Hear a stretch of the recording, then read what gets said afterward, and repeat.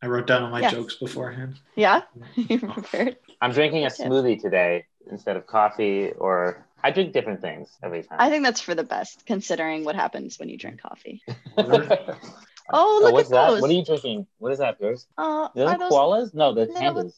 They're like guys? sloths, I think. Sloths, sloths. yeah. They're like little cartoon sloths. Those are super Is cute. that your spirit animal, Pierce? Are you a sloth? No, but I don't know if you remember this. Actually, I don't even know if you were there. You probably weren't there, but it used to be one of my nicknames in high school. Why do I feel like I do remember that? Maybe you were there. But I don't. It's like a hint of a. I don't know. Well, we'll get into all that, I guess. Okay. But Maybe. Guys, save it for the podcast. yeah, I'll save it for the podcast. Welcome back to Adulthood Friends. This is the discussion-based podcast where two former childhood acquaintances, now friends, discuss the things that truly matter. I'm Maya. I'm Josh. And we have a very special episode for you today with our first guest on the show, Mr. Pierce Safeman, another childhood acquaintance of sorts. Well, we'll get into all those. We'll get into that. And our topic for the day, nice and light, mortality. Mortality. And let's get into it.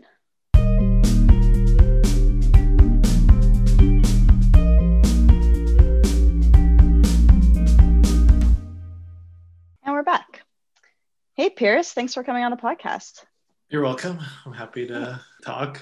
Yeah, it's good to see you again. I actually haven't seen you in a long time. I think we've run into each other maybe a little bit, but I probably haven't spoken to you since elementary school, maybe high school a little bit. But again, it's kind of similar to Josh in that we went to the same elementary school, the same high school, but haven't really spoken too much since then. Yeah. Wait, so it's really been that long? You guys haven't spoken since high school? Well, what I was going to say is that I don't think we've had a conversation, what I would call a real conversation, like ever. Like Yeah. I saw her a couple of years ago, but and Yeah. you know, in elementary school and So whatever. you but passed by each other Yeah, in the hall somewhere.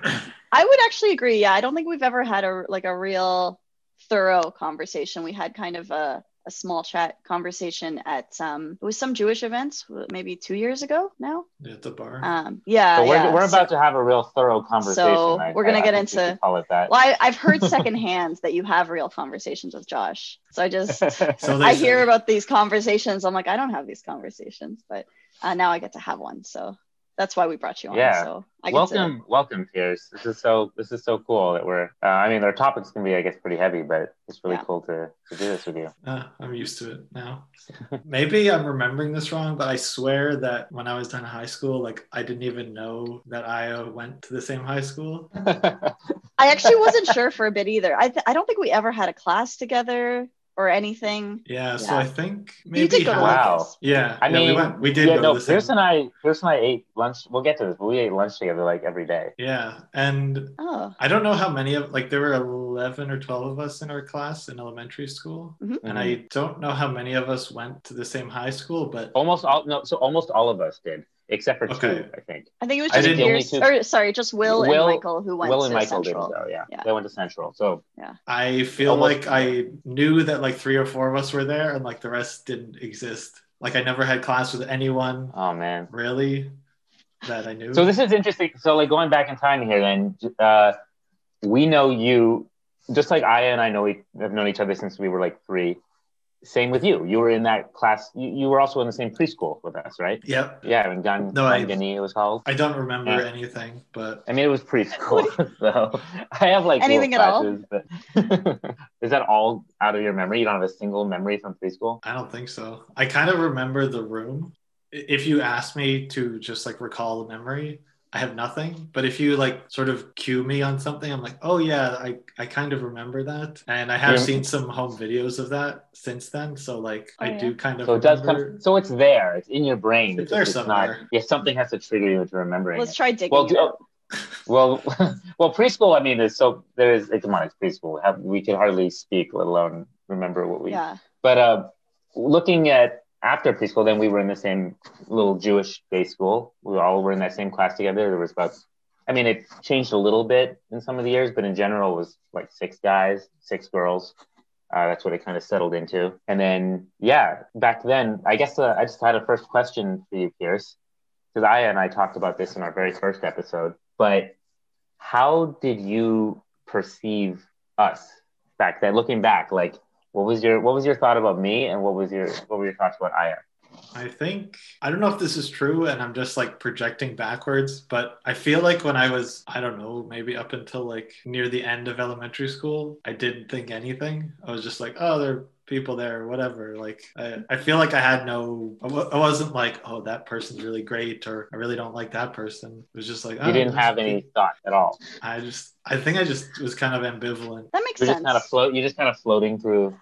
I can picture that, like, based on I mean that's how you remember him. So how I remember you is being very ambivalent, like being just like, I'm here, what do you want from me? Like, everybody's asking for my opinions, but I felt like you were just waiting to get home. You were like, I'm here right now, I'm in my Northern Getaway sweatshirt, and I just want to get home I don't even and play video games. You don't remember the Northern Getaway stuff? Yeah, I mean, we all kind of shopped there, right? But it always had like animals on it. That was one of your like favorite. Yeah. I don't have much, but I do remember, like, I feel like less from Aya, but more from, like, I remember like being annoyed with Josh sometimes. I don't know if you remember this, Josh. Actually, I'm sure you remember. I feel like you've brought it up a lot of times, where I hit you once. Did you hit me? Oh my God, you did hit me. Okay, yeah, I forgot this till just now, and it was like a big thing, I think, because you never did anything like this. You were like you were the kid who never got in trouble, like for good reason, because you never did anything bad to anyone. I don't know how. What did you do, Josh? What did you explain? Tell me what happened here. I don't actually remember the details. Like, I don't remember very much, but like this stuck. I remember this very well. So we had our gym class, and it was winter, and I don't know how old we were. Oh, did I put snow? Okay, you do remember. Okay. Yeah. Okay. I might have told. Yeah. Anyway, the rest of us in here. So we had our gym class, and we had a park across from the school, and it was winter, so we went across the park for the gym class, and I don't know what we did. We played some sport or something, and then it was time to go back. So we're all like walking back, and for some reason, I don't know, it was probably like a prank or something. Josh was putting snow in my boot. Like, as I was walking, he kept like putting it in behind like where the heel was. And he just kept doing it, and I just turned around and like hit him in the stomach. You did. He punched me in the stomach, and it knocked the wind out of me. But I have to say something. This always crushed me, Pierce, because I didn't put the snow in your boot. I put the snow. I was like putting it on your back, and it slid like into your boot. I remember this. I remember I wasn't actually putting it in your boot, but you thought I was putting it directly in your boot. I don't know if that's better, but. Yeah, I was just I didn't. No, it's better because I wasn't intending to put snow in his boot. What were you doing though? Why were you? I don't know why. To put snow somewhere else. I don't know why I was putting snow on his. It wasn't down his back either. It was like just on his. I don't know why. I don't know if I was like throwing snow at his back or something. I don't know. We were playing around. Like, what age was? Do you remember, Josh? I don't remember. I must have been later, like 10 a little or bit. 11 or something. Oh, you must have been maybe grade 6. It must have been like grade 6 or something, right? Like 10 or 11. I do remember that was the 4. first time anybody had ever punched me in the stomach. Oh. It was you, and that's knocked so the wind. Unexpected. It did, and it actually crushed me because I was like, no, Pierce. Pierce did it. I feel like that's because Pierce doesn't. I didn't see you, Pierce, as getting angry easily. So I feel like you weren't known for being violent in any way. So like you hitting him, that's got to hurt more, huh, Josh? No, I'm just kidding.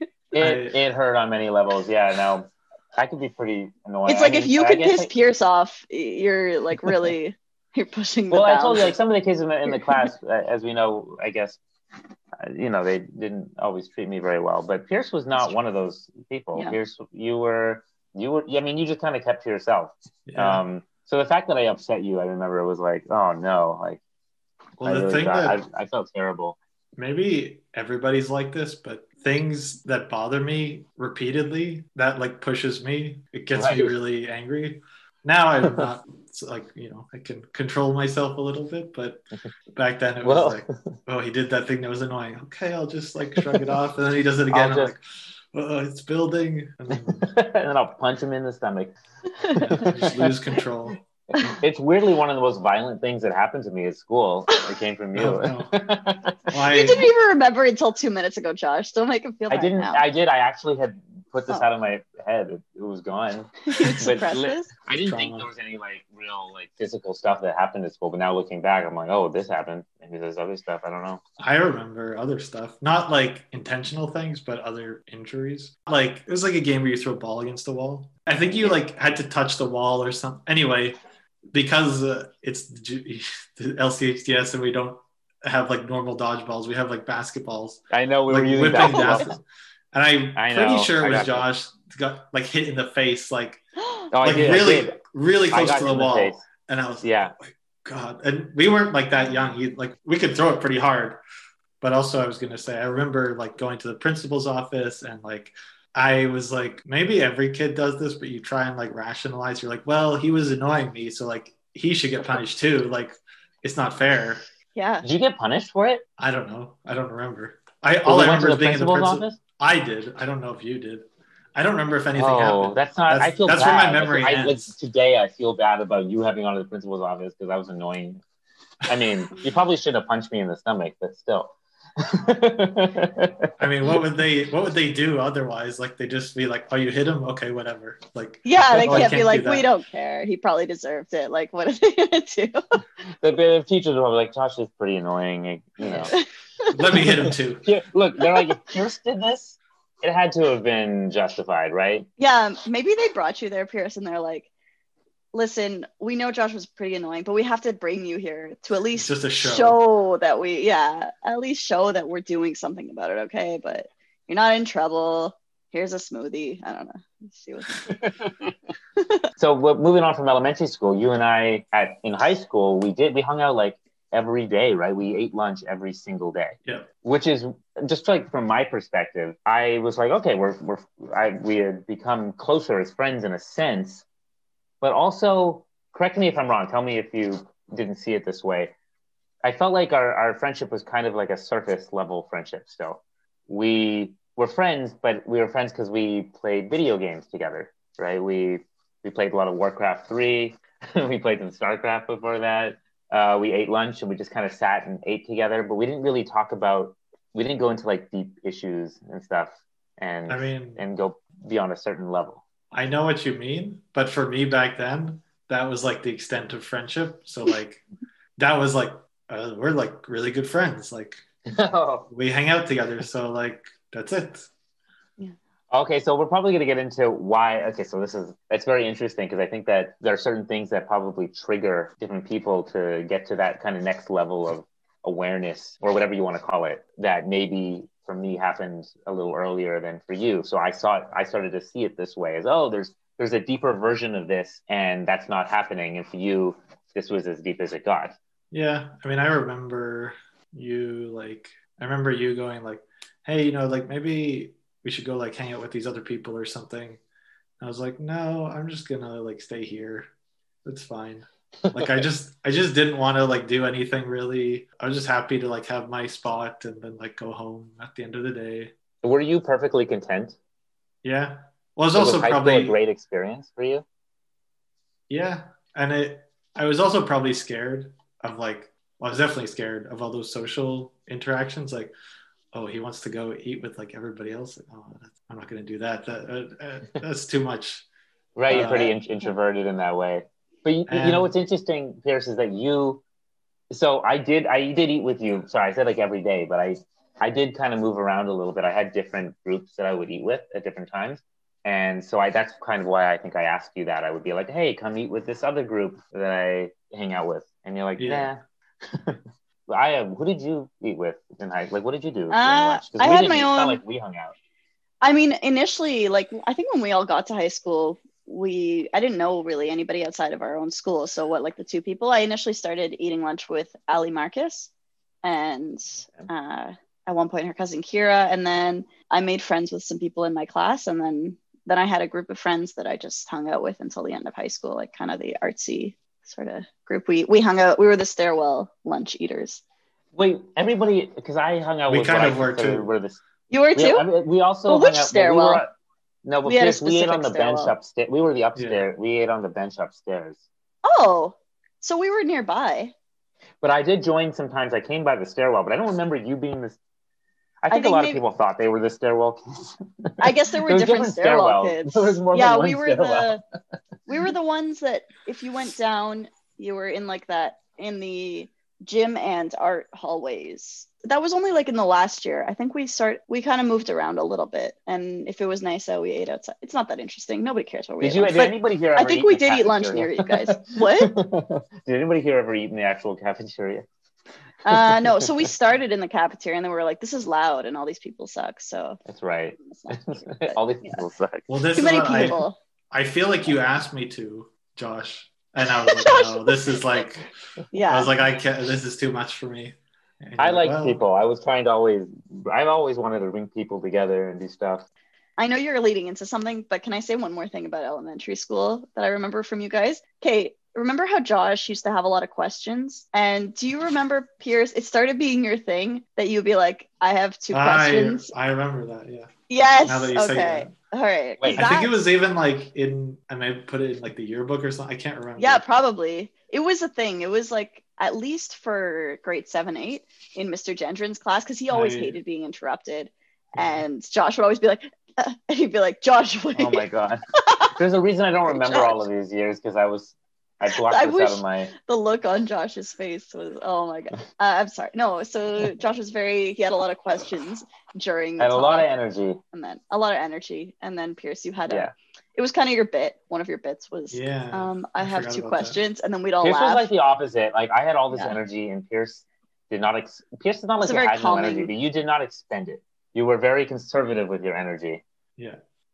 Yeah. Well, I was going to move past a little bit just to Sure. explain that in university, I don't recall that we hung out all that much, but we did go, all of us, to the same university. Yeah. But I mean, we if did bump you into each other.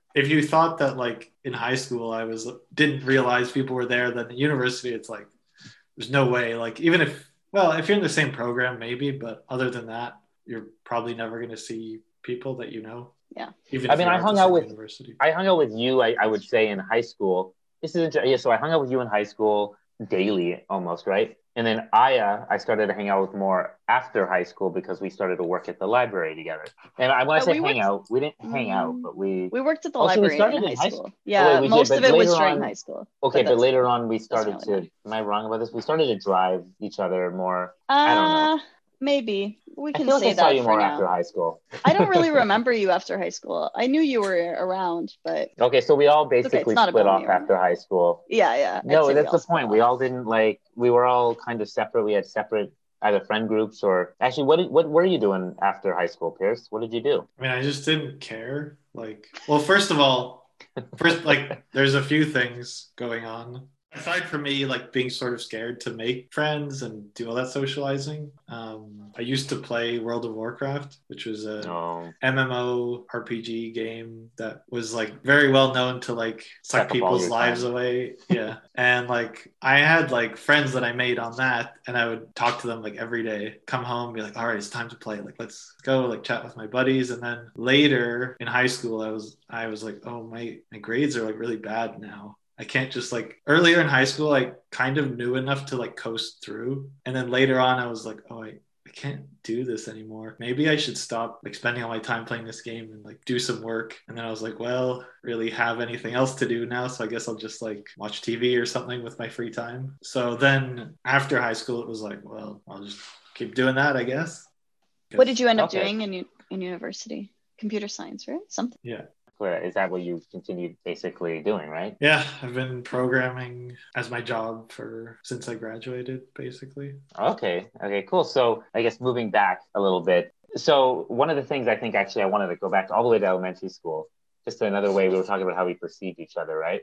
I remember thinking, we had this like kind of, I guess it was kind of a joke, right? It was about you and Ben Farhi. There's another guy in our Yeah, class. I probably know where you're going with this, but Yeah. The idea was that like Pierce's dad owns half the city and Ben's dad owns the other half. Because like you guys were like a huge, not just a presence in like the Jewish community. You guys were a presence in the city.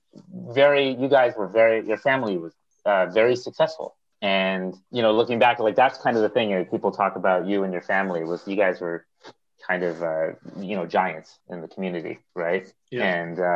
And just looking back on that, yeah, I just was wondering, like, were you aware of that perception of you? Yeah, I loved it. In elementary school, I loved it at least. I was like, I remember somebody being like trying to make fun of me, and they're like, "Oh, I forget what they said, but they're like, oh, you've got all this stuff," and I was like, "Yeah, it's great. Like, it's not an insult. Like, what do you mean?" Pierce, I remember going to because I went to your house a bunch of times growing up, and your house to me it was huge. It was amazing. Even not long ago, I remember going to that house and still thinking, wow, when you step into like your first big house, I think as you're growing up, it's like amazing. And your house was that to me. It like changed my life. I was like, wow. How did it change your life? I remember you could get lost in your house. That's how big I thought. I don't think I remember that house. Maybe I was there for like one birthday party, but otherwise, yeah, I don't know. Yeah, it was. I just remember your house being absolutely incredible, and your family being these. I don't know, like in our community, there were just these high up beings that were just to come near you guys. Sometimes was very like a celebrity, felt like a big. Yeah. You're our local in our hometown. Like we knew you, but then it's like, guys, here's his family, right? There's more of them. There's more of them. But yeah, I guess so. To get to our topic of the day is mortality, right? So one of the things I guess we're going to be talking about is how mortality, or acknowledging mortality, or being introduced to that idea, changes us, and maybe brings on a certain level of self-awareness and growth, or even other things. And I just remember you and I, Pierce, have had some amazing, just really deep conversations in the last few years. Yeah. Would you say? Which is interesting to say. Again, really deep conversations compared to like high school, where things were not so deep, you might say. And I just remember, I was talking about where that came from. And I know for me, when I was 16, I brought this up on the podcast before, but my mother passed away when I was 16. And that really, I think, introduced me to, my own mortality and the idea of mortality. And I think that really changed me. And even Aya, you were saying, just even hearing about that makes you, think of things differently. If you hear about a friend or someone, if their parent dies, you start to think about death more. And I know for me personally, it started making me think about my own purpose and what I'm going to accomplish within my own life and what matters to me and all these priorities, what really matters in the time that we have. And I know that for me, again, that happened when I was 16. So I was thinking about this stuff maybe a lot earlier than some people, maybe later than others, So for you though, Pierce, my understanding, and correct me if I'm wrong, was that this kind of sense of, looking at these deeper things and the self-awareness and all that stuff came for you a lot later than other people. And some people, just to point out, I feel like they don't ever get that self-awareness. There's people who go through their whole lives, and I feel like there's just must be nice. I guess you could say maybe ignorance is bliss sort of a thing, but it's very surface level, everything they like. Or you and I, our friendship used to be built on just playing video games together and sitting and eating together, right? Nowadays, I would say our friendship is built on a lot more. In fact, I believe we've gotten so much closer. Like you painted me a picture of an interaction for my birthday, which is one of the most meaningful gifts I've received in a long time, right? And that to me just seems like a totally different Pierce than I knew when I was in high school, or little or elementary school, but high school. What do you? I guess I want to ask you, if you're comfortable with talking about it. What do you feel brought about that change, and how did that happen? And I mean, I could go straight to that. I was gonna say about your mom in high school, because I remember you. Yeah, you were present for this. Yeah, because we hung out. Yeah, I remember you. I don't know the timeline. Like, it must have been after the funeral, I'm sure. Mm-hmm. But you like told me what happened. You're like, I don't remember the details, but you're like, I was in this room. I heard whatever, and then maybe it was you that had to call the ambulance. I can't remember. Yeah, it was. It was? Oh. Yep. And you told me this whole story. And I'm just like, oh, all right, that's like That's uncomfortable. I like didn't really. I was like, can we like talk about something else, please? I didn't say that, but like I was thinking that. I was like, let's just like shift the conversation and never talk about this again. Uh, so that was like how I felt back then. Mostly It's like interesting trying because to. you and I were friends, so I felt I remember feeling comfortable telling you this. But obviously it's an uncomfortable thing to hear, and you know, this is it's interesting.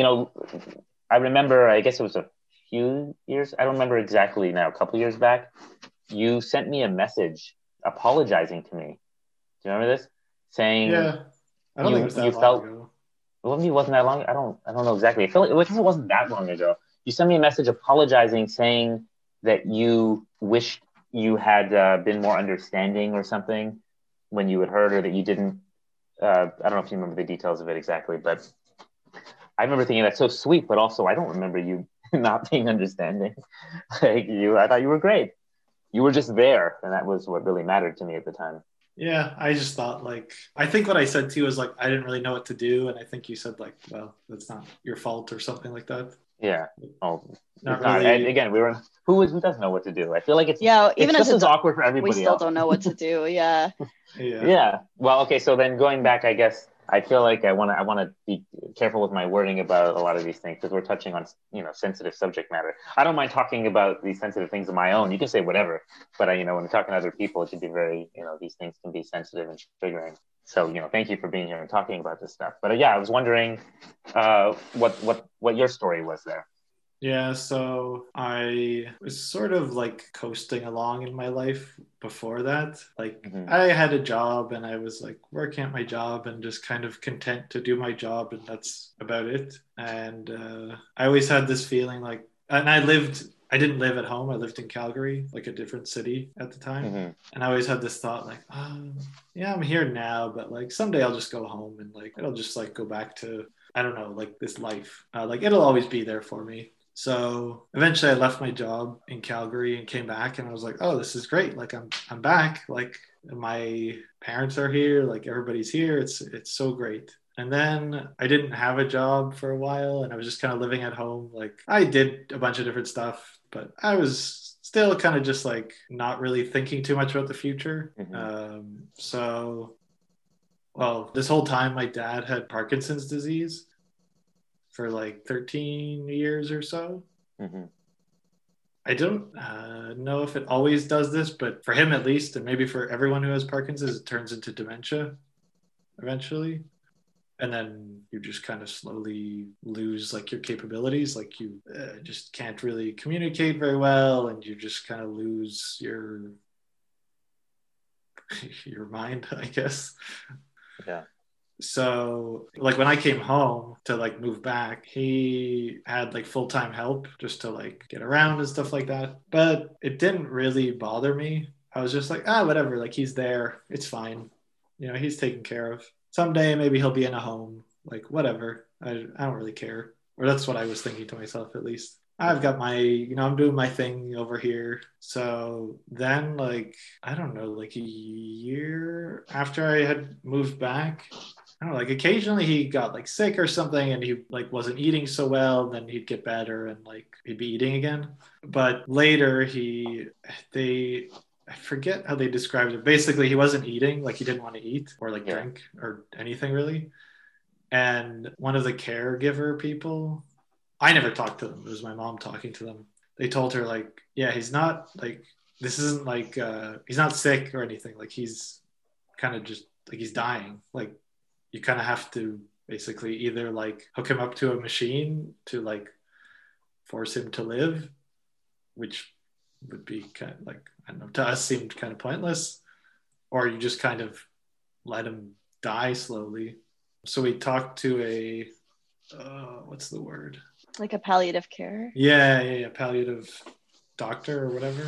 And so he came and explained it to us, and he's like, yeah, like this is what's gonna happen. He's like, I don't know the exact date or anything, but like, it'll be a few weeks probably. And like, you should say goodbye and you should like tell whoever needs to know. And he gave us, well, I didn't really look at this stuff, but he gave the caregivers like, I don't know if they were painkillers or what, but there were certain things that was like, it wasn't to like keep him alive, but it was like if you let him just kind of naturally go, there were things you could do to like ease him. I think actually a lot of it was for the people living with him. Like, I think there were like, let's say it was like heavy breathing or something, or like rough breathing. And there were like things you could give him to like soothe that. It probably didn't change much for him, but for the people who were there, it like made it less uncomfortable, I think. So we had like my aunts and uncles came to visit and like to just like sit with him for a bit, like because they knew he was gonna go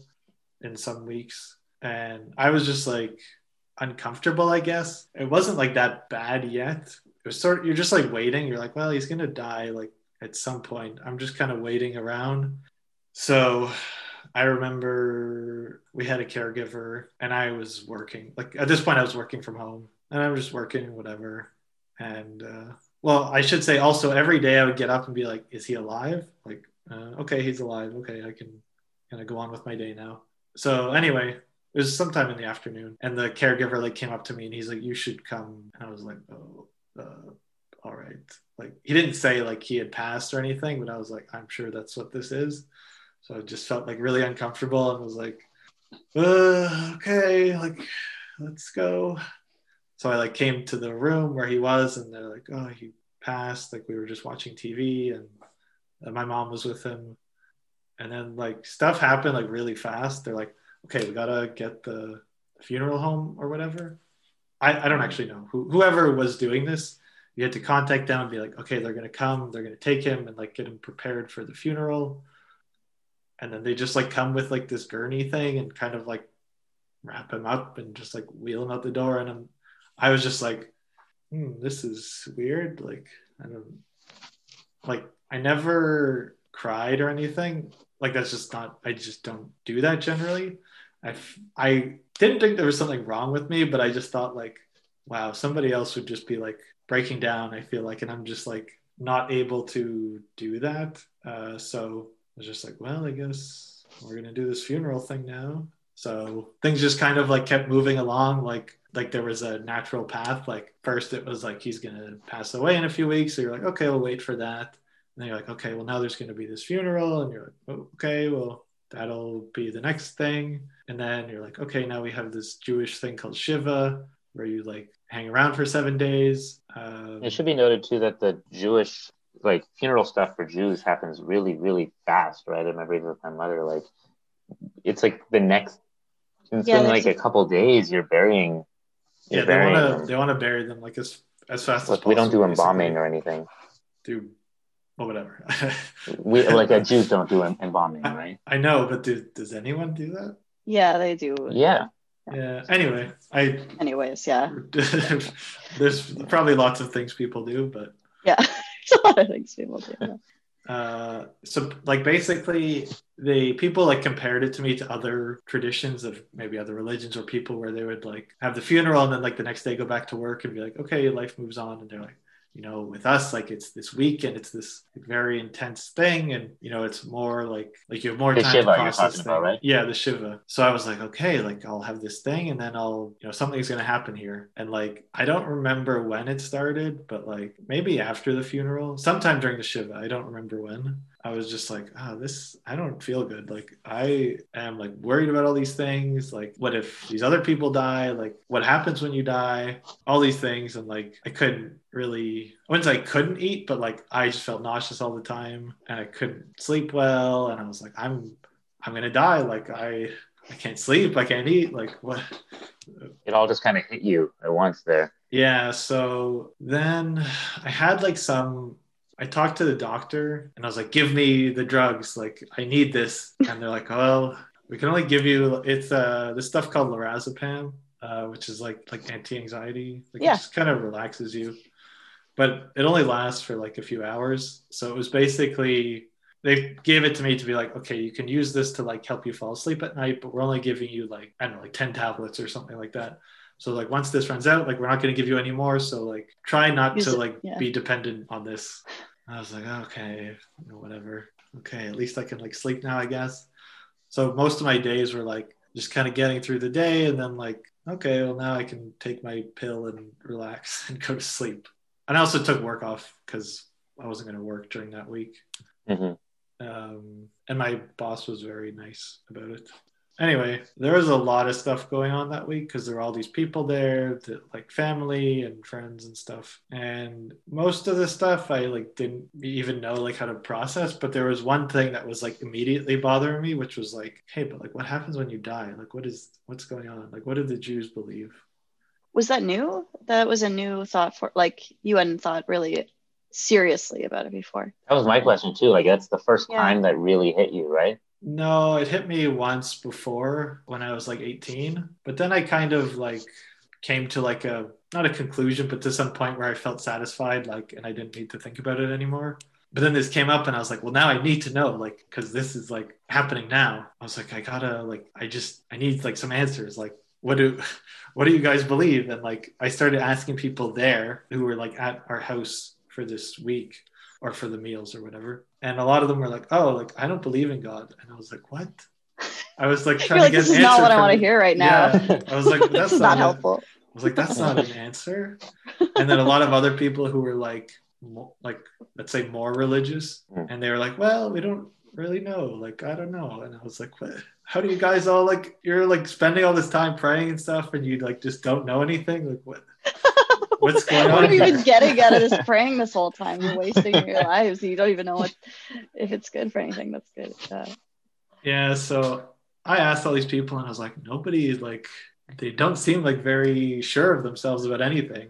Yeah. So I was like, well, I'll talk to the rabbis. Like they must know. So I talked to them. I don't remember exactly what they said. Like they gave me some ideas, but they like really weren't like, well, here's the answer. Like one of them I talked to who wasn't even like a local guy. He was my mom's rabbi from Ottawa. I talked to him on the phone for like, I don't know, like 2 minutes. And he gave me like the most practical, I guess, or like useful answer where I was like, okay, that kind of makes some sense. And then I talked to one of the other rabbis here and they told me that I guess it's like I don't know if it's a Chabad thing where Chabad is like a sect of Judaism. Mm-hmm. Where it's this idea that like you have some work to do in your life, like there's something you're supposed to do, but you don't know what it is. And if you die and you weren't done, then you come back. Like I guess you reincarnate as another person. It's a bit of a reincarnation. Oh, really? I didn't know that. There's a little bit of that in Judaism, yeah. I didn't know that. That's cool. I want some unfinished business. Like basically, if you don't fulfill all these mitzvot, right, or that you're supposed to, these deeds, you know, in your life, then you have to come back in some other form and finish them. Yeah. So I was like, okay, that's interesting, I guess. But the other thing is, or I think everyone I talked to was like, they would talk to me about it, but they were also like, you should see someone. Like you should talk to a therapist or something. And I was like, okay, but I wanted this answer. Like, that's not helpful. Okay. Can you just give me an answer, guys? To be fair though, someone to get answers. Yeah. To be fair, anyone who gives you a really like direct, certain answer about the afterlife is not someone to be trusted generally, in my humble opinion. Unless that's exactly what you're looking for. Sometimes that's what you want. I mean, but is it helpful? Even if it's what you think you want, would that have actually been helpful? I mean, the thing is whether you could believe it or not. Like, if they tell you like, oh, don't worry, like everything's fine, and you're like, well, I don't believe you, then like it doesn't really matter. Yeah. But yeah, so I don't know if that's what started this, but I basically just started talking to a lot of different people after that. And I was like, can I just like talk to you for a while, like about stuff? So I talked to a bunch of different people about a lot of this stuff, but other things like this. And I talked to like a good friend who's like very like devout Christian. I don't know what sect, but I remember talking to him and like, I was like, you know, I'm struggling with all these things. Like what is it for you? Like, what do you believe? And he kind of told me that it was like, I don't know if I'm describing this right, but the way he said it to me, it sounded more like, this is what I hope it is. I don't really know. And I don't think they felt like absolutely certain, like I'm going to go to heaven. I'm like, it's going to be great. It was like, I hope that's what happens, but like, I'm not really sure. I think that's actually what a lot of people are like. They're like, well, that would be nice, but I can't feel like certain about it because it's not like in front of me. I can't see it. And was that uncertainty just driving you kind of up the wall? Yeah, for a while. But also like I was depressed for like, I don't know, like months after that. Like since my dad died. Is that new for you? Was that like, had you been depressed before that? No, I think I thought I had been. And then I was like, oh, this is like way worse. Like this is depression. And I didn't get like nobody like diagnosed me. I just was like, this must be it. Like it must be like this. Yeah, for me at least, it probably depends on the person, but for me it was like I never really felt like eating. Like I just felt kind of nauseous all the time. I got better at sleeping, so that was okay. But the eating, like I just wouldn't eat much because I just really like it felt like sickening to eat, kind of. But I was like, I have to eat. Like I don't want to die. Like I need to eat. So I would like, force myself to eat at least something. So it just kind of sucks. Like I was just depressed like all day and like get up and be like, oh, I guess I'll like, I like started watching baseball because it was just like boring and it would relax me. And I was like, this is like 3 hours long. So I can just sit here and feel kind of like at ease for a few hours, even though I'm not really interested in watching this. So I did like all kinds of stuff like that. Talked to a lot of different people. I remember, is that when we started talking? Maybe. I'm sure I could go back and find like the date of messages and stuff. I just remember there was a time somewhat after that. That's when I remember getting, I guess, a call or some text from you. And I think that's when around the time you might have sent that message about saying, you're sorry that you felt like you weren't as understanding or aware of it, what happened with my mother. Yeah. But yeah. Yeah, well, I guess the timing doesn't. Yeah, the exact time doesn't matter that much. I just remember somewhat after that, you and I started. I just remember we started talking about some of this stuff, and I just remember thinking, "Wow, this is deep. This is nice to meet you, Pierce. I'm Josh." Yeah, like that's what it kind of felt like. Yeah, so I don't remember how this happened, but someday I just like wasn't depressed anymore. I was still like very anxious about a lot of things, but I wasn't depressed, as in, or at least I wasn't like, what's that word like anhedonia or anhedonic. Yeah, like you could you could feel pleasure again. Like yeah, like I remember whenever I felt like kind of lost, I would often like start Googling things and be like, how do you feel like happy, or like things like this. And I remember Googling like, I don't feel any joy or something like that. And it was like listed this condition. And I was like, is that me? Anhedonia. Yeah. So I didn't feel like that joy from anything really. Like even for like, sit down and watch TV for like 20 minutes, I never felt like anything was like giving me joy. And then someday I still had a lot of, like I said, anxiety, but like I felt like joy about things again. And I don't know if I did anything or it just kind of happened like over time. But it's good. That's very good. That's a good thing. Yeah. So I don't know when this happened for you, when I started talking to you, but I started looking into like, I was wondering how people dealt with like having to like build up this life. Because I felt like I had ignored a lot of things because I didn't care. And I was like, I feel like I don't have that many friends. And I don't have like a lot of things I'm doing. And I was like, how do other people deal with this? And then I thought, oh, like when people move to a new city, that must be like totally normal. Like everybody, they're in this new place and they don't know anyone. So I was like, how do they like deal with being in this new place? Not that I'm even in a new place, but I kind of felt like I was in a way. And one of the things they said was to schedule like a call with a friend like regularly. And I was like, I could do that with Josh. Oh, that's so nice. So I have like a calendar reminder still every week that's like, call Josh or something. Often I just want to say, by the way, I'm just going to cut you off to say that's like one of talking to you every week has been like awesome. Like, Yeah. it's one of my favorite things.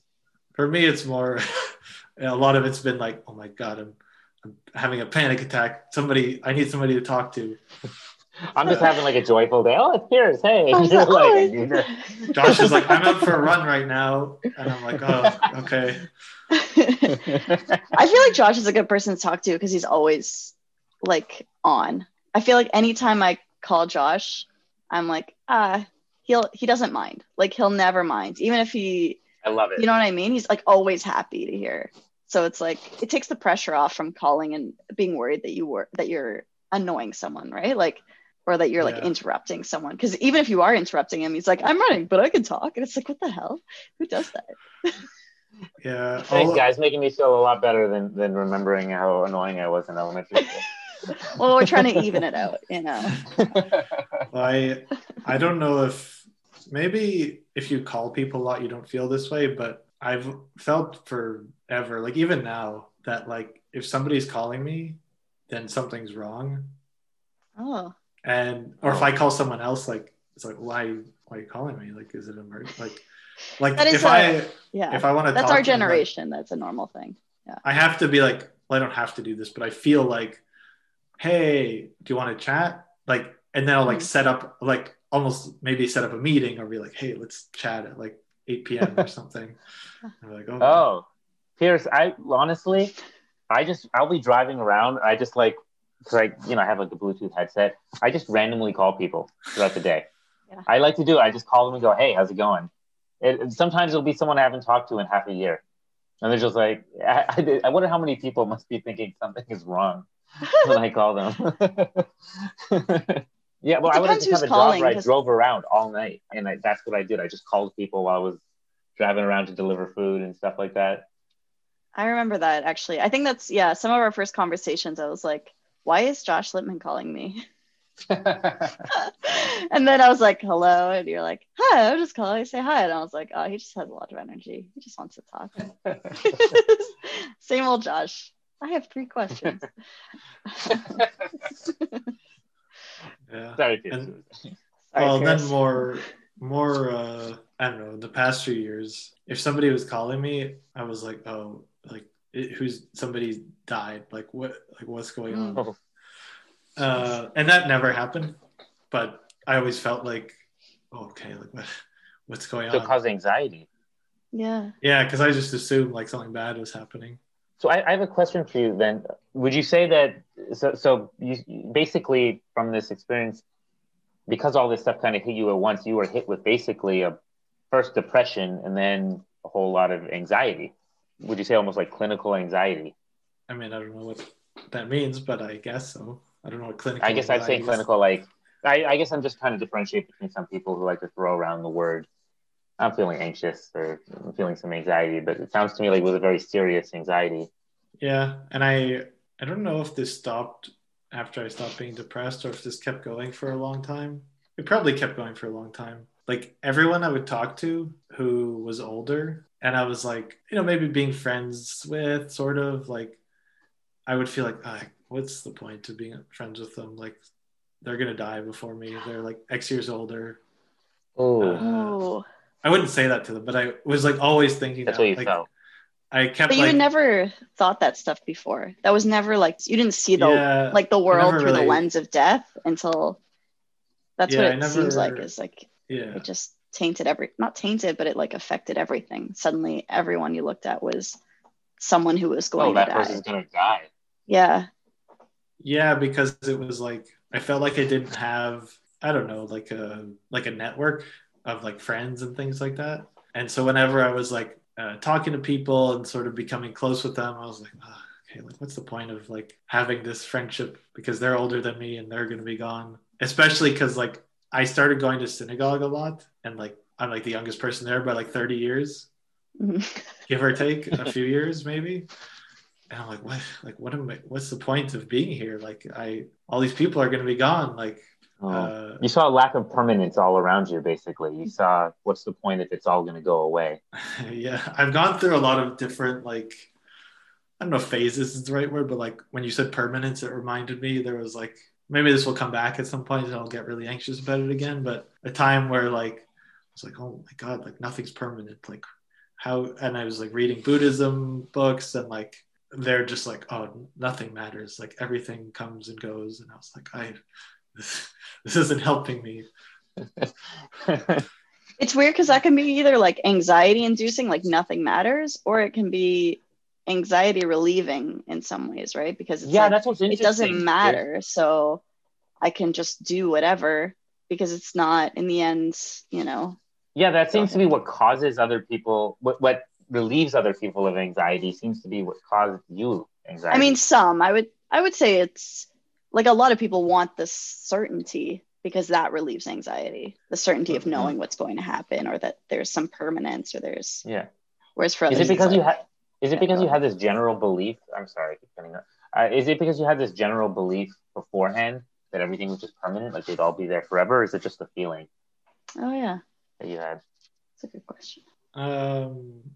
Yeah, I think I just felt like it would just be there forever, or like things that weren't, I sort of just like rationalized, like, that didn't really matter. Like, I mean, a lot of this will probably sound kind of messed up, but like, I had one of my grandmother on my dad's side passed away like many years before my dad, and my grandfather on my mom's side passed away like within a year of that as well. And both of those I was like, like they're, I didn't really spend much time with them, like whatever, it doesn't really matter that much. Like it sort of was like, I don't really need to worry about this because they are old and whatever. And like our dog died, and I think I was also like, whatever, it's a dog, like I'm still fine. So I think I avoided a lot of those bigger long-term thoughts about myself, at least. Did you ever have those moments before your father passed away, or was it mainly after? It was mainly after. Like I was worried about myself mostly. Like I was like, I better like be really healthy so I don't like get cancer or something like that. But I wasn't really worried about anyone else. It sounds like it was like a light switch just kind of like went off in you, and suddenly it's like, oh, hello, death, my friend, yeah. Oh, doctor doesn't help. It's what it feels like, and actually just interacting with you, at least from my perspective, when I started, really talking to you again, especially at this level, it seemed like this switch had gone off in you. I remember thinking, this is this is like Pierce 2.0. Like there's all these, there's almost too many new layers. There's so many layers that have just been added and all happened at once. And stuff that would happen for like other people, maybe gradually over the course of their lives or many years, all seem to have like the switch went off and all of these things kind of hit you at once. Is that how it kind of felt? Yeah, I mean, I remember, I don't know how long I thought this for, but I kept thinking like, if I could just go back, like I would be happy. Like just go back to ignorance. Like that was totally fine. Like I was happy there. And then I kept thinking like, yeah, but I can't do that. Not that I like have the choice and I'm not going to do it, but like that there is no choice. Like that's not an option. I was like, well, I guess I got to learn how to like live now. That's really really interesting because, again, from my perspective, okay, so from my perspective, there was a lot of positives, right? Again, you could tell me how you felt it, but I remember thinking like, wow, Pierce is getting into all these, we're having these like great deep discussions, and, you'll probably get into this in a bit, but you were trying out all these new things, like you're like, hey, I'm painting today. Oh, today I'm dancing. Today I'm, we started really diving into really, I guess, important subject matter and getting past the surface. And I thought that at least was a very good thing. But it sounds like on the other side of it is that came with all this anxiety, that's not so good. Yeah, well, I think of it like on one hand, at the time, I was like, ugh, like, couldn't I just stay like being ignorant? Like that was nice. That felt pretty good. But seemed like probably something that would just happen inevitably. Like can't really stay there forever. Like I know you mentioned like earlier that maybe there are some people who do just like somehow live their whole life without actually having that change or whatever, Awakening. whatever you want to call it. I don't know if that's, maybe it's possible. It feels pretty hard to do that. And you probably end up in like a pretty crappy place. Cause like, if I just kept doing that, I probably would have not talked to anybody, like just keep to myself and just end up like, I mean, that's what I was afraid of. I was like, well, if I don't make friends or do anything, like everybody around me is just going to be gone someday. And then I'll have like nothing left like that. That's what I was afraid of. Yeah. So even though it is a negative, like it's a negative feeling, obviously, to have gone through all of that. But do you think in a way it has improved your life to be, I know you say it would be nice to go back to that ignorance, but would it be nice not to have like the depth of friendships? And I mean, it's fine either way. I'm just curious. Like, I mean, like, I don't feel like it was sustainable anyway, but I don't know. It is sort of like, I do find this nice feeling from it, because like, if you have this feeling of like anxiety all the time, or like depression even, and you're like, I know that this is like the sort of like right thing to do, you're like, but this kind of sucks, like feeling this way. So if I have to give up like, you know, having like true good friendships and I could feel pretty good, then that seems appealing in a way. Right. So you'd rather feel like decent than to feel like good, but also super bad. No, but it's because it comes with all these things. For you, it came with all this anxiety. That's the kind of scary part, right? Like some people, this happens and there's this like awakening, maybe let's say, and they start to see, you know, but it doesn't come with this like terrorizing depression or anxiety, right? And that's, so to you, it's, those two are linked, right? Yeah, well, it's work. Like it takes effort to like do all this stuff. Right. And hopefully, but what are some of the things, like I've noticed from you that you started looking into, okay, what is, one of the things we've talked about in the past was purpose. You started were you searching for purpose, or whether you even needed a purpose or things like that?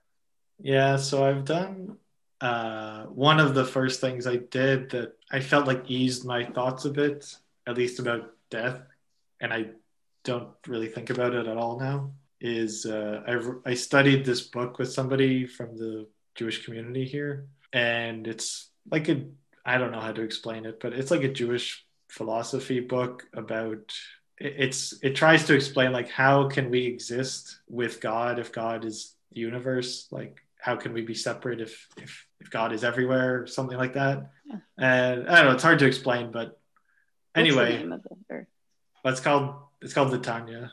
It was really hard to understand, but like I got something good out of it. I felt like it some of it aligned with like things I already thought, and I was like, yeah, that kind of makes it wasn't like, oh, now like this is, I like totally like trust this and this is the truth, and like now I can rest easy because I know everything's taken care of. Like it wasn't like that, but it was like, oh, here's something that kind of makes sense to me. Okay, I feel like I've done enough like searching for this. Like I feel satisfied. I don't need to think about this anymore, or at least for now. So that took like we would study for half an hour every week I'm still doing it with him, but we study other stuff now. Did it ease you at all to like, just the idea that other people are confronted with this, like even if that you don't have the answers necessarily, you understand that other people are searching and you're all kind of searching together? Does it ease you knowing that you're not alone in this concern? I know that's like a common thing, but it didn't. And I would always like create, I don't know if this is probably not true, but I would always come up with reasons like, yeah, but like they have a different situation and it's not so bad for them, or like it's not the same as me.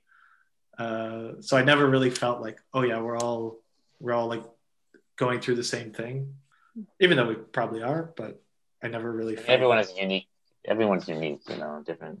Yeah, I know what you mean. Like you could feel like connection, like with people, and be like, oh, we're all going through the same thing, we're all in it together.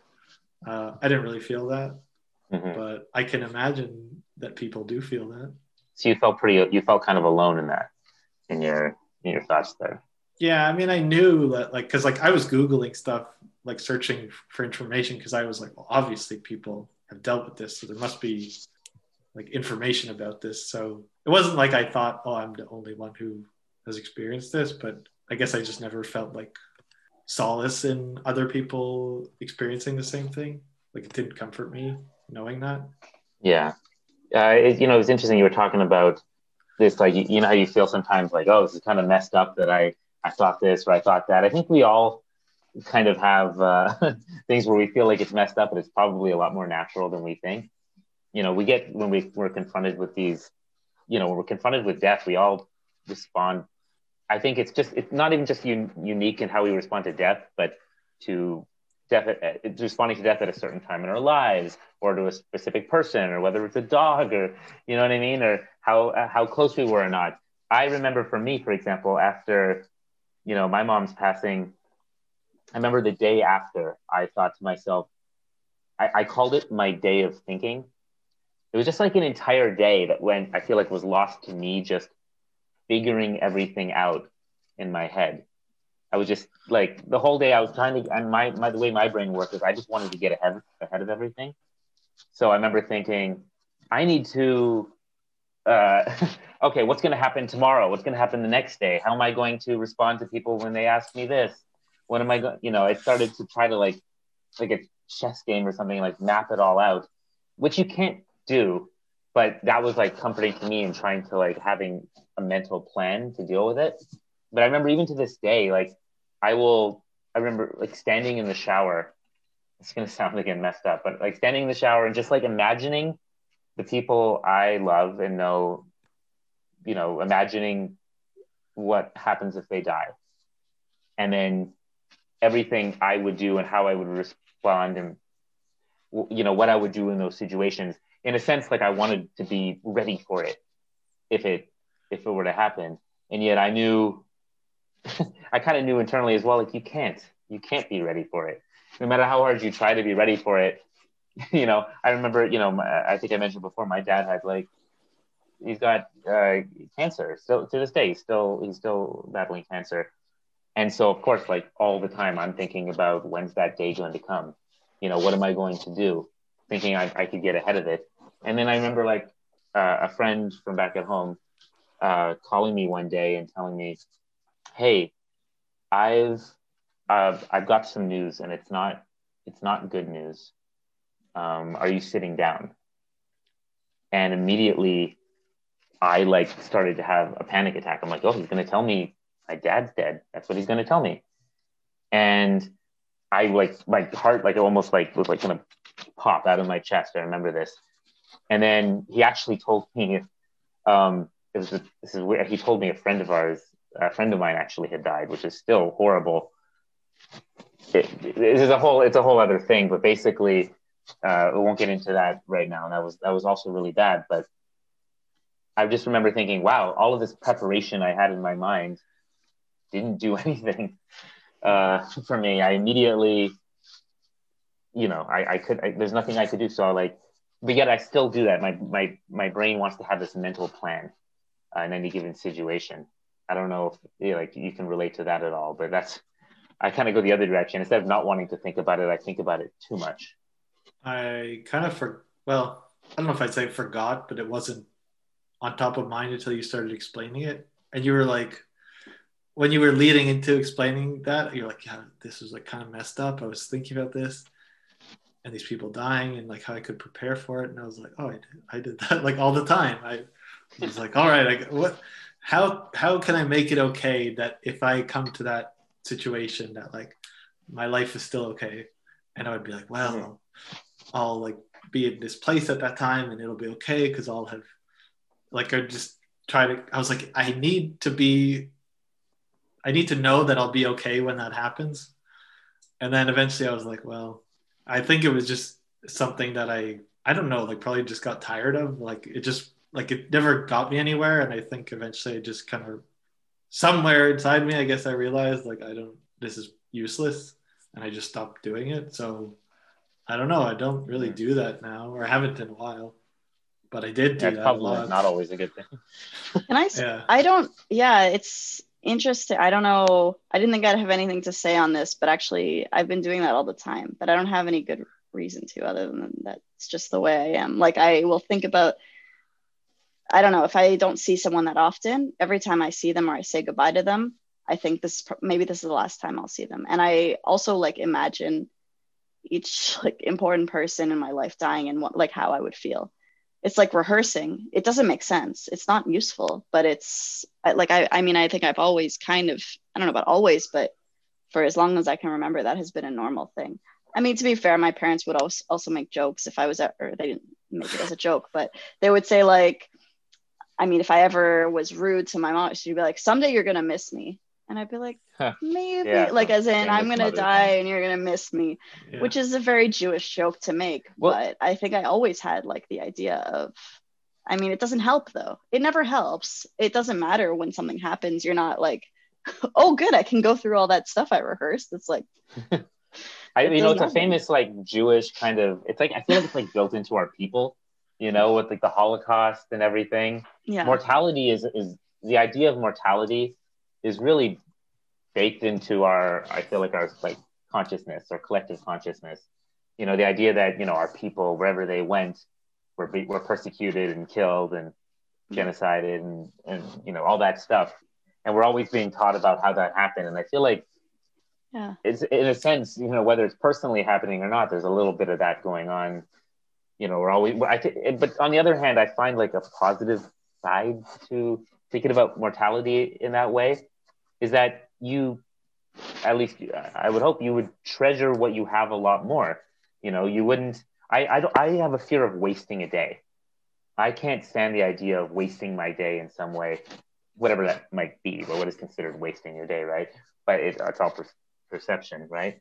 But the idea that you say like, you know, this might be the last time that I see this friend, like, oh my God, you know, when you think about that, that's why to me, you know, I prioritize, you know, friendship so much like that. You know, you never know when it'll be the last time you see someone. So you really need to, you know what I mean? Every one of these moments matters so much more once you understand that, once you have that sense of mortality.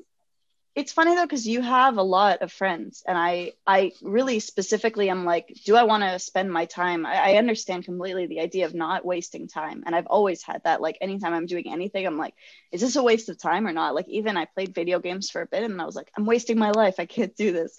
So I mean it's fun, but it's also depends. It depends what. But you're saying like you always want to talk to your friends. I have a lot of people where I'm like, I'm going to die soon. I don't need to, maybe I don't want to be using my energy on these people when I can be talking to these people, you know? So that's either way, it leads to curated figuring out what your priorities are. Sorry. Yeah, it's true. It has guided priorities. So one way or another. I mean, look at the alternative of it, having a lot of friends and spending time with everybody on that, you know, that's great. But the more there's kind of that fear, the more you attach yourself to, the more you have to lose. I mean, it's going to suck. There's nothing that's going to stop any of that from sucking. It's gonna. I mean, none of us have figured it out, I guess I would say, you know, as you're talking about nobody in the world. Yeah. I'm thinking like, do I have any of these answers? And I don't. Yeah, I was thinking that too. I was like, can we help? You know? No, I can't. But you know what? I feel like we can help. The only way I can help is like this, like talking to each other, being here, you know, us all questioning it together. Yeah, I'm still, I don't think maybe you don't perfectly live this, but the way you described, like, Josh, that you're like, oh, I only have so much time, so I'm going to use it, like, on whatever, like, I feel really passionate about or something. Mm-hmm. I'm still, like, not at that point. Like, I'm still, like, okay, like, kind of, like, want to get through today and, like... Oh, of course. The like idea of like, oh, I only have so much time and I want to use it wisely. I'm like, I don't really want to think about that. I only have so much time right now. So, but I kind of want to in a way. Like I want to. No, but it sounds to me like it's like telling somebody that to somebody who's like, if they're ill in the hospital with something, and you're like, hey, you can't waste any single day. And it's like, I just need to get better right now. You know, I need to. I'm not saying you're like this ill person in the hospital, but there's a sense of like you need to focus on one or two things right now, and maybe it sounds like that's where you're at a little bit mentally, and telling you like, hey, like don't waste your day would be really insensitive. No, it's not that. I want to, like, I I think it's good to, I don't know how to say this. You recognize that you have a limited time, but you don't obsess over it. Yeah. Yeah. Yeah. No, I think that makes total sense. Yeah, for sure. But Yeah. I'm not there. It seems like, well, the way you describe it, it sounds like you are there. Like you're. Well, I don't know about again, for me, I have a certain, I feel like I know what I want to do in life. You know, I know what my passions are. I want to make movies and I want to make friends and you know, I want to create these stories and get them out there. And I have so many stories, and how am I going to get all these stories made before I die? You know, and then on a more somber note, I want my dad to see this stuff happen, you know, and that it's not just my time. I feel like my dad could be running out of time, you know, to see that happen, and you know, my mentors and things like that. And that stuff, that sense of mortality, not just my own, but the people around me, and my driving purpose, you know, that's what pushes me forward, to feel like I don't want to waste time. And to be honest, I fall into depression a little bit when I feel like I'm not being productive because of that, because I put so much weight on that, for better or worse, right? Yeah, that kind of pressure isn't necessarily helpful all the time. So you think that the pressure is not helpful sometimes, and I agree. It is definitely not helpful at times. Other times when I need to get things done, it's very helpful, right? Well, that's exactly what I, Pierce said. If you can know, get to a point where you're aware of it, but you're not obsessing over it, that's perfect. Because then you're like, I know that I have these things to do, and every day counts, but I don't have to. Yeah. So if you're sharing, where are you right now in this journey? Do you feel like? I think like what you're talking about is my goal, I guess, in the sense that you can move forward. Sorry, let me rephrase then. Yeah, let me rephrase. So where are you in this journey of, like, I guess I'm looking at it as a journey that kind of started for you after your father passing, right? And something happened, that switch turned on, right? And it sounds to me, as you're explaining all this, that you've been going through these, you know, you've been dealing with all these questions, you know, searching for certain answers, dealing with depression at times, anxiety at times. I'm just wondering, it of course, when we say journey, it's not like, you know, where you're going to get it at a certain time, but just like, what are you dealing with maybe right now? Like, how do you feel lately, I guess? I mean, so maybe this is like totally normal for people going through stuff like this, but I kind of have like, let's say like a normal level. And then sometimes I go through like a downturn, I guess, whatever you want to call it, a crash, I guess. It's usually like I get stuck on some idea or like obsessed with something, like, oh my God, if I don't do this thing soon, like I'm not gonna have any friends, or like I need to get working on this, like moving somewhere, if I'm gonna like move to another city or things like that. So I think like a few weeks ago I had one, and I was just like, I don't know what to do. Like nothing is good, and it can never be good. And so I've kind of like, every time I have an experience like that, I try to find some, like, not an answer, but like some direction. So I have a new direction, I guess. So lately it's been like, the best way I could describe it is what you're talking about with valuing the time that you have. Mm-hmm. It's basically the advice that I said, but I'm not able to do, which is like, you're aware of it, but you're not obsessed about it.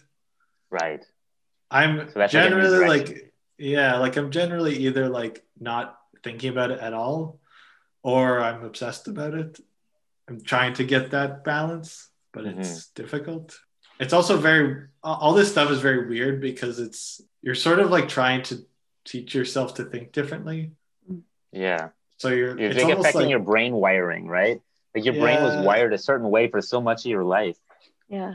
It's almost like you're trying to brainwash yourself. And that gets harder to do as you get older, right? Because our brain's kind of like, we're like Play-Doh when you're younger, and then it just gets more cemented, and it gets much harder to change our brain. I'm a neuroscience major, so this is like everything I studied. When you're younger, though, you wouldn't think to like do this, though.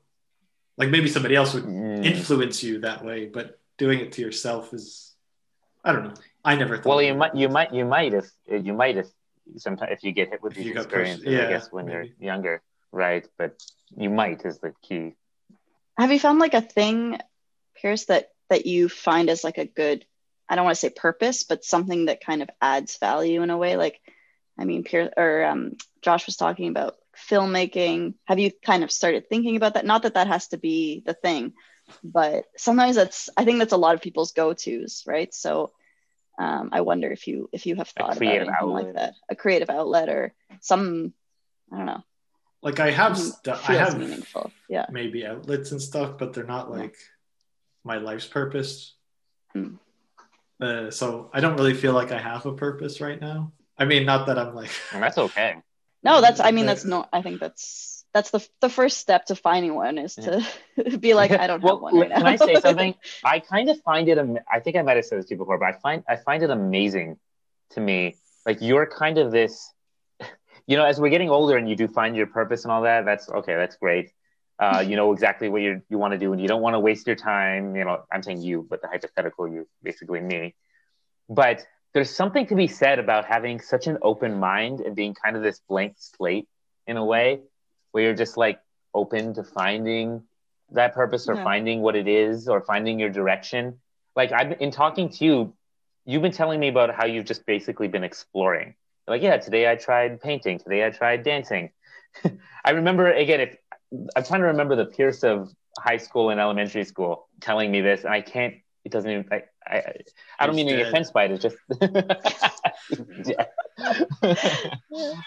oh man, a lot of metaphor in that. Anyway, that kind of blank slate aspect to it is really special in a way too, because there's a part of me that's almost envious of that, where I'm like, wow, the world is his oyster right now. Like he could go anywhere, he could do anything. Like his limitless direction, Yeah. Yeah, that's a good way. Yeah.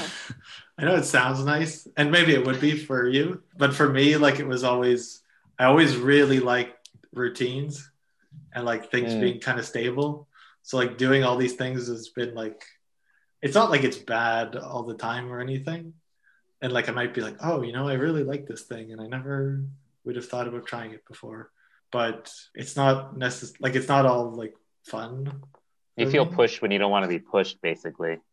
Well, and I'm pushing myself because like there's nobody's forcing me to do anything. I could just like sit here all day and do nothing, and nobody's gonna stop me. But I would then be like, well, if I don't do anything, then nothing's going to change. So, so. Well, I admire you for that a lot, Pierce. And then it's the fact that it's harder for you in that way, that you're pushing yourself despite the fact that you don't want to be, but you feel like you need to.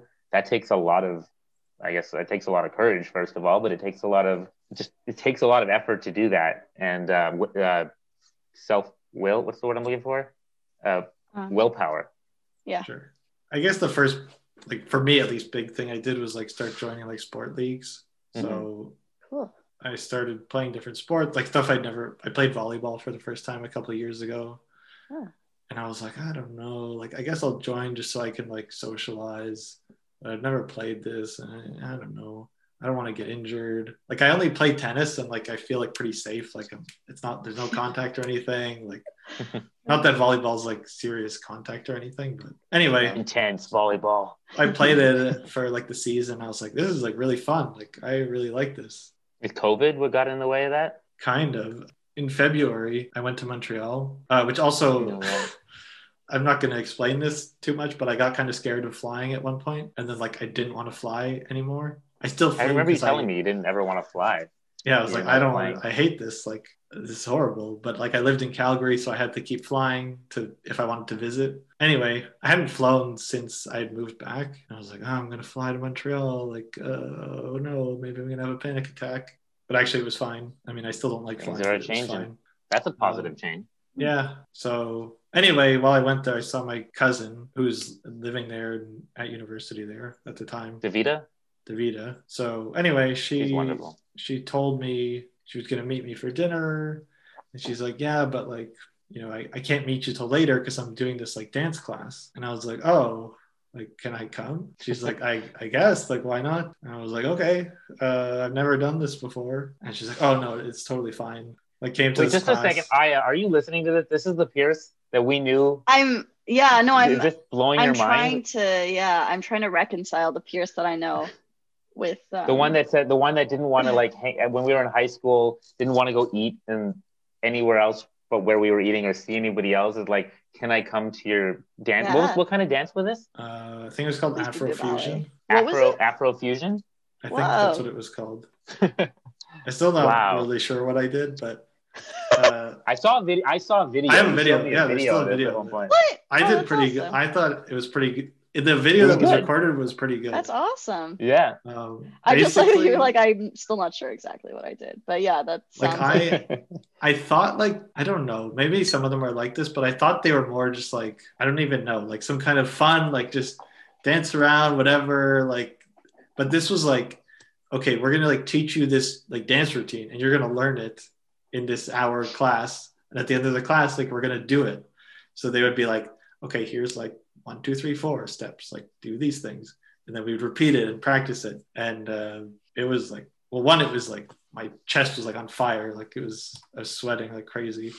But I was basically just like, as long as it's not dangerous, like I will try to do other things and just see if it does something to my brain, basically. So I did that, and then I was like visiting family there, and there happened to be like, I don't remember, like a friend of theirs is like a dance instructor, maybe. She's like, oh, well, if you're interested, like you should try, what did I do?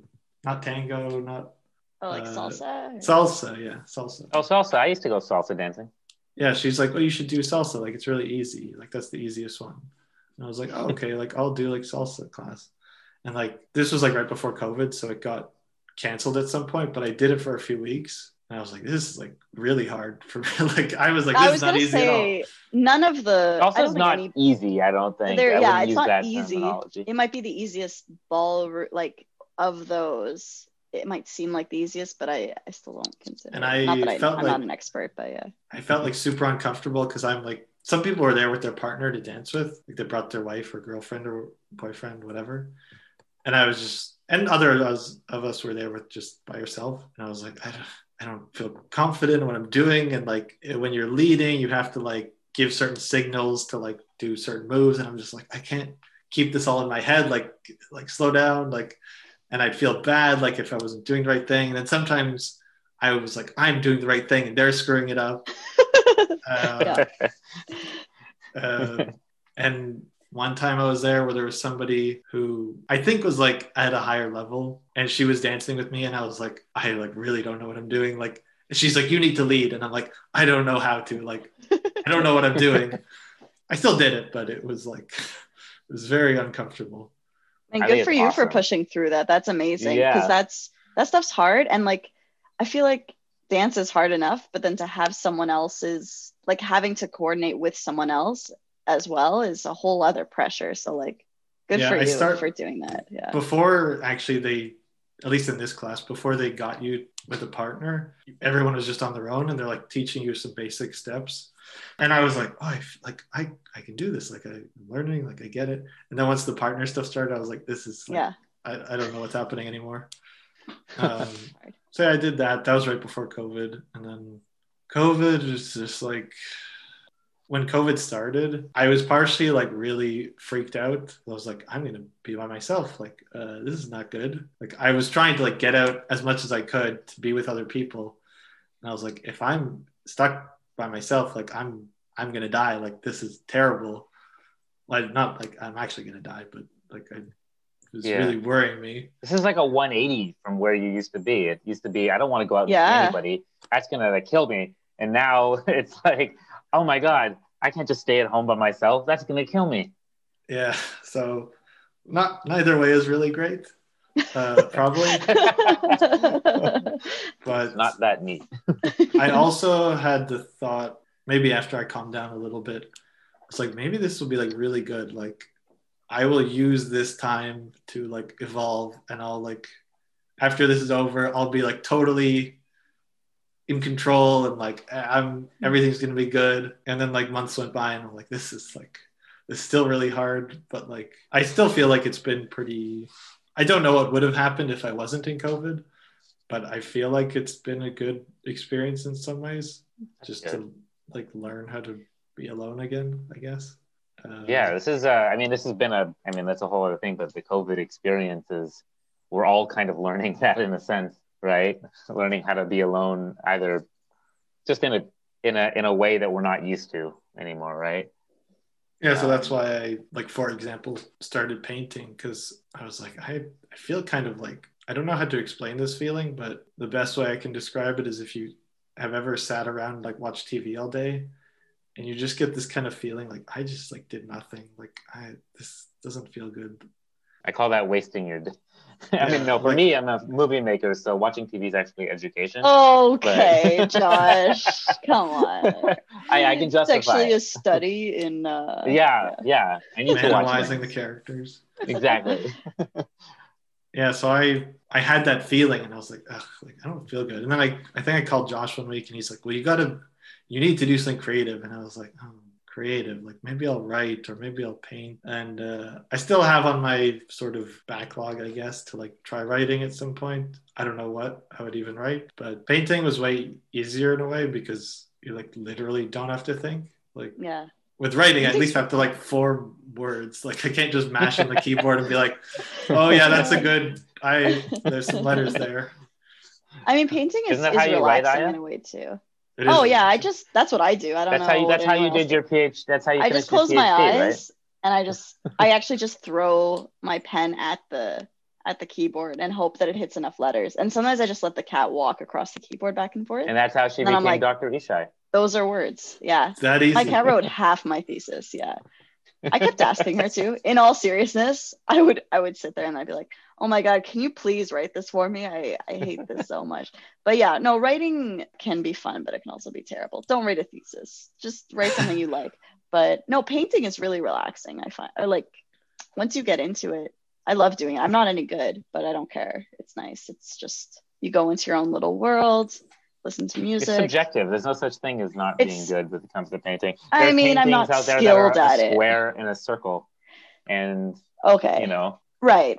No, I mean, I'm not skilled or particularly creative, but I love, like, once I'm doing it, it's fun. So I don't know. I found it funny actually how many compliments I've gotten from painting, and I'm like, do they see like what I did or like? I really like what you paint. You painted me that painting for my birthday. I loved it, Piers. Like, does it look? Is it photorealistic? No, it's not supposed to be. But I felt like that was more of a like emotional connection, if you know what I mean. It wasn't like, hey, I just painted this thing. It has no connection to you. Right. Look at it, and they're like, wow, like that's really great. And I'm like, are you just being nice to me, or like, do you really think it's great? And then I'm like, am I actually like a like painting savant? Like, have I missed out this whole time? It's been just wasting away there. Yeah, you could have been. Yeah, Pierce, you're a painting savant. You might be. I don't know. I haven't seen anything. Right I see some stuff behind you. Oh, actually, here's what I can. Yeah. Oh wow. I like the one on the left. I've been looking at, or it's on my left. I've been looking at the whole time with the it's like the red flowers, sort of. Yeah. The red plant. Yeah, I like that one. The two plants. Nobody can see this listening, but I drew two plants, and they're both like actual. Oh right, yeah. That's another thing, actually. I never in my life have put anything on my walls anywhere I've lived. Like no pictures, no like art, like nothing. Huh. And I was like, this past couple of years, I've been like, I guess I like should have something. And since I started painting, I was like, oh, like I'll like put this on my wall. Like I'll have my stuff on. It's amazing. Yeah. And it's way cheaper. And yeah. I think I've noticed every painting you've done has been getting like I like from the very first one you did was good, but like they're getting better. Each one that you're doing is like getting more and more detailed. That pink. That's my favorite. Yeah, that's the one I like. Yeah. That was my first one. That was? Oh. Yeah. Oh, that's weird. I like that one. I mean, I couldn't see. I mean, technically, I like. But I do really like it. I looked up a video on how to. Yeah, it's watercolor. I stopped doing watercolor. Is hard. Pierce, when are you going to start a YouTube channel, painting with Pierce? I really wanted to I wanted to do all that stuff years ago, but then I was like, nobody's watching. Like, no, you got to do it. You don't do it for you. Got to do it for you, and then I was like, Yeah. I really wanted, like, this was years ago, but I was like, I want to be like famous and like have all these followers, and I was like, that's not gonna happen. Like, what's the point? I mean, don't do it to be You never famous. know. Do it because you like it. I mean, we're doing this because we like it, and people have listened. I mean, we're not famous, but people have listened, which is weird. But it's true. I mean, People are actually listening to this podcast. People are listening right now. That's true. But we shouldn't tell our guests. For me, that's very anxiety triggering. I might be every time listening to myself. You might be listening. Oh, you will definitely. Yeah. I've listened to every episode so far. So. Oh, Piers. What? And every episode, I'm like, oh no, I don't agree with what they're saying. Oh yeah, tell us. You can argue with us now. I don't remember offhand, but you gotta write notes next time. We're gonna bring you on to argue with us next time to talk about how you agree or disagree with our introversion extroversion talk. Yeah. The other thing was that I started. Basically, somebody was telling me, like, you should, even if you're not necessarily planning to be where you are forever, you should try and make it like your home. Mm-hmm. So, like, that's good. They're like, you should have like paintings, and so another guy in the community here, Robert Brewer, he's got hundreds of plants at his house, and I was like, oh, I guess I can just ask him, like he can help me with this. And I came over one day, like pointing out all his plants, and he's like, which ones do you like? Like, I'll just give them to you. And I was like, oh, okay. So he gave me like 6 or 7 plants. Wow. And like that thing, both of these. Oh, the green one? Yeah. That's both of those like that I painted were things that he gave me. Oh. And he's also like very into art and stuff like that. But the plants I got from him, so both of those were things I like never thought I would do. And also felt like, I remember like, what's the point? Like, that's not going to change my life. Like, why am I doing this?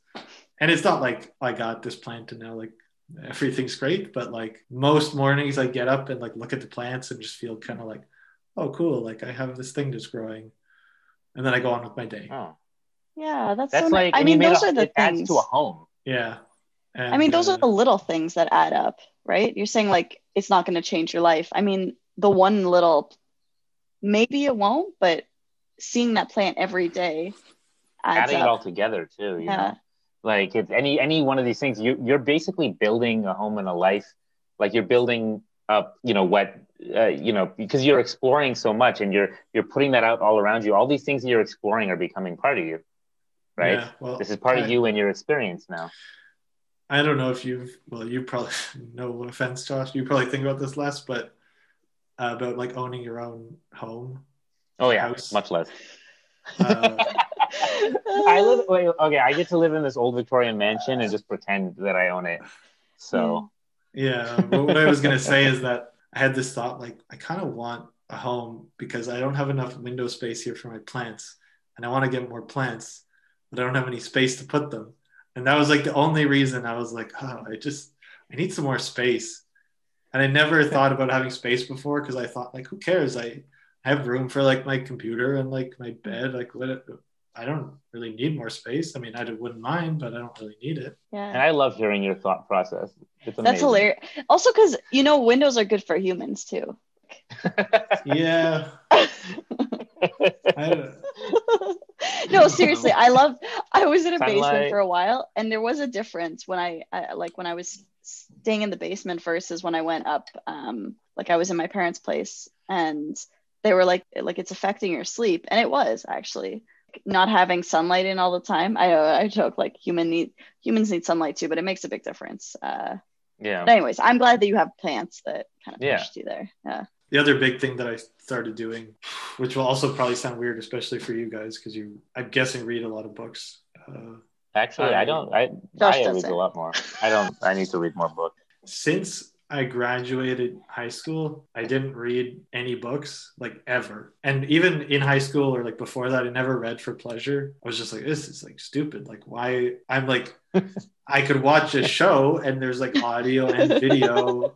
Like I'm like taking away, like this is and when I would read, I'd feel like really like I needed to be doing something else. I'm like, I'm only like looking, like I'm not, somehow it just I never wanted to do it. Then like a couple of years ago, I went through like lots of self-help books. like listening to them, and then I bought some like physical books and like read those. And then for my birthday last year, my mom got me a Kindle because she knew I had started reading. Nice. And I've just been like reading like every night pretty much since like, I don't know, like a year ago. I don't read like a lot, but like I read before bed every night now. That's wonderful. That's a lot. That makes me And, so like, happy. Before Yeah. that, I would like never. It's like for me, it's like I'm like, oh, I'm so efficient. Like this is gonna help me fall asleep, and I'm doing something. Yeah. So It's a good wind down. Reading in bed is the best Yeah. time to read. Yeah. I do like 90% of my reading before I go to sleep. So I can relate. So I realized that this feels like a journey. Like we've gone from listening to how we all were as children, right? And it's kind of the point of this podcast, right? To see how we are now as adults. And I just want to say that I really value and appreciate being your friends, your adulthood friends. And I don't know about you, Pierce, but to me, has been something that we're talking about mortality. That is one of the things that when I got hit with that self-awareness, I realized how significant friendships were. I always kind of wanted friends. We all want friends, but I really moved that to the top of the list and realized that it's important to have, if you're having experiences, it's important to have people to share them with. Whether you're introverted or extroverted, or whether you have to go out or not to do it, just to have that support system in your life. And, again, I can't speak for you, but I just know when you reached out to start talking with me again, after what you went through, it was just, I was really, really happy to reconnect with you and become friends all over again, as adults and as we are today. Yeah. I mean, if anyone listening wants to be my friend, applications are open. Are you accepting applications right now? Yeah. My standards are What very are low, so. What are the requirements?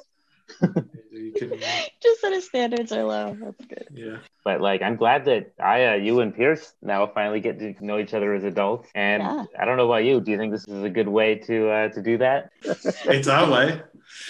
It's our way. A way. Yeah.